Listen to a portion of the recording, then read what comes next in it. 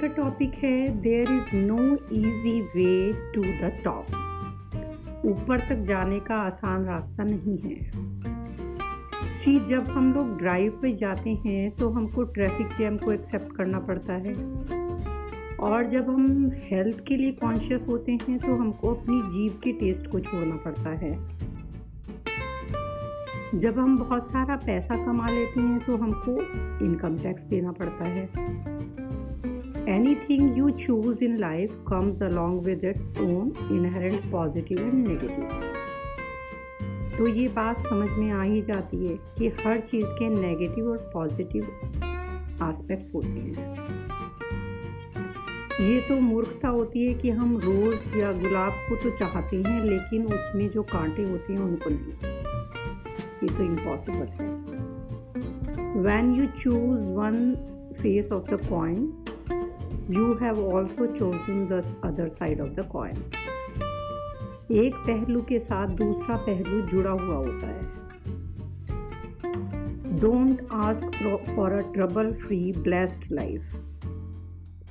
Even mahatmas भी trouble-free, blessed life नहीं embrace कर पाए। There is no such life। ऐसी पॉसिबिलिटी है ही नहीं। जितनी बड़ी एम्बिशन होगी उतनी ही बड़ी हमको परेशानी फेस करनी होगी।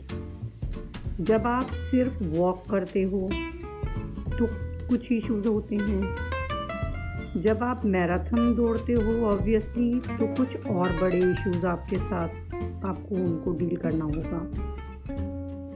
जब आप अपनी एबिलिटी या पोटेंशियल के अकॉर्डिंग जीवन जीना चाहते हो तो आपको लार्जर इश्यूज को सॉल्व करना पड़ता है। यदि आपने एक छड़ी के एक सिरे को उठाया है, एक एज से उसको पकड़ा है, तो दूसरा एंड अपने आप ऑलरेडी आपने एक तरह से उठा दिया। यदि आप मूर्ति के आकार में कटने के लिए तैयार हो तो आप मूर्ति बन जाओगे जिसकी पूजा की जाएगी, जिसकी वर्शिप की जाएगी। Only if you are willing to be chiselled you will become the idol worthy of being worshipped.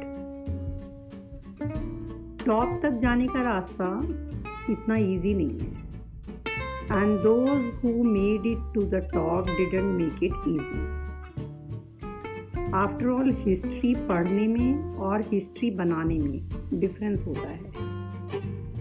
Bible में कहा गया है कि हमको भगवान रिफाइन करता है। मीन्स हम सबको भगवान ने इस दुनिया में इम्प्योरिटीज निकाल कर प्योर बनने के लिए वो बैठा हुआ है। What did it mean about the character and nature of God? इसके लिए एक स्टोरी है। एक दिन एक वुमेन सिल्वर स्मिथ के पास गई जो चांदी का वो बनाते हैं, और वो उसको काम करते हुए देखने लगी।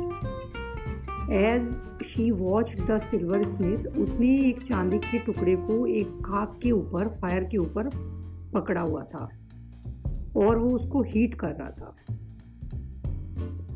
तो सिल्वर स्मिथ ने उसको समझाया कि इसको पीस को बिल्कुल मिडल में पकड़ना होता है आग के, क्योंकि वहाँ पे फायर सबसे ज़्यादा इफ़ेक्टिव और हॉट होती है, गर्म होती है, जिससे वो चांदी के टुकड़े की सारी इम्प्योरिटीज़ को जला देगी।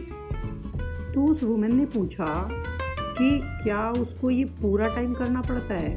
तो सिल्वर स्मिथ ने कहा उसको ये पकड़ कर बैठना तो होता ही है पूरे टाइम पे, बल्कि उसकी आंखें उस सिल्वर पीस पे लगातार टिकी रहती हैं।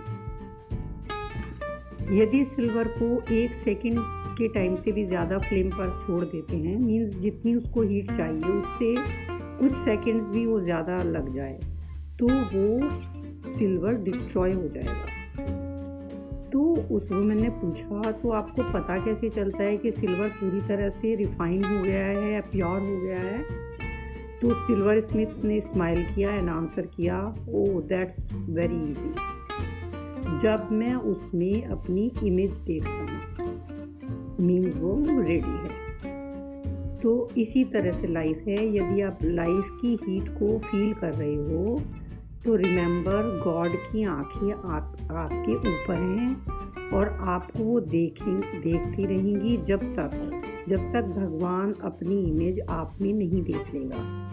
हर इंसान में एक भगवान सोया हुआ है और भगवान इंसान बना ताकि इंसान दोबारा से भगवान बन पाए। लाइफ एक फर्नेस की तरह से है, भट्टी की तरह से है। वो आपको नहीं पका रही बल्कि आपको ट्रांसफॉर्म कर रहा है। कौन? वो ईश्वर।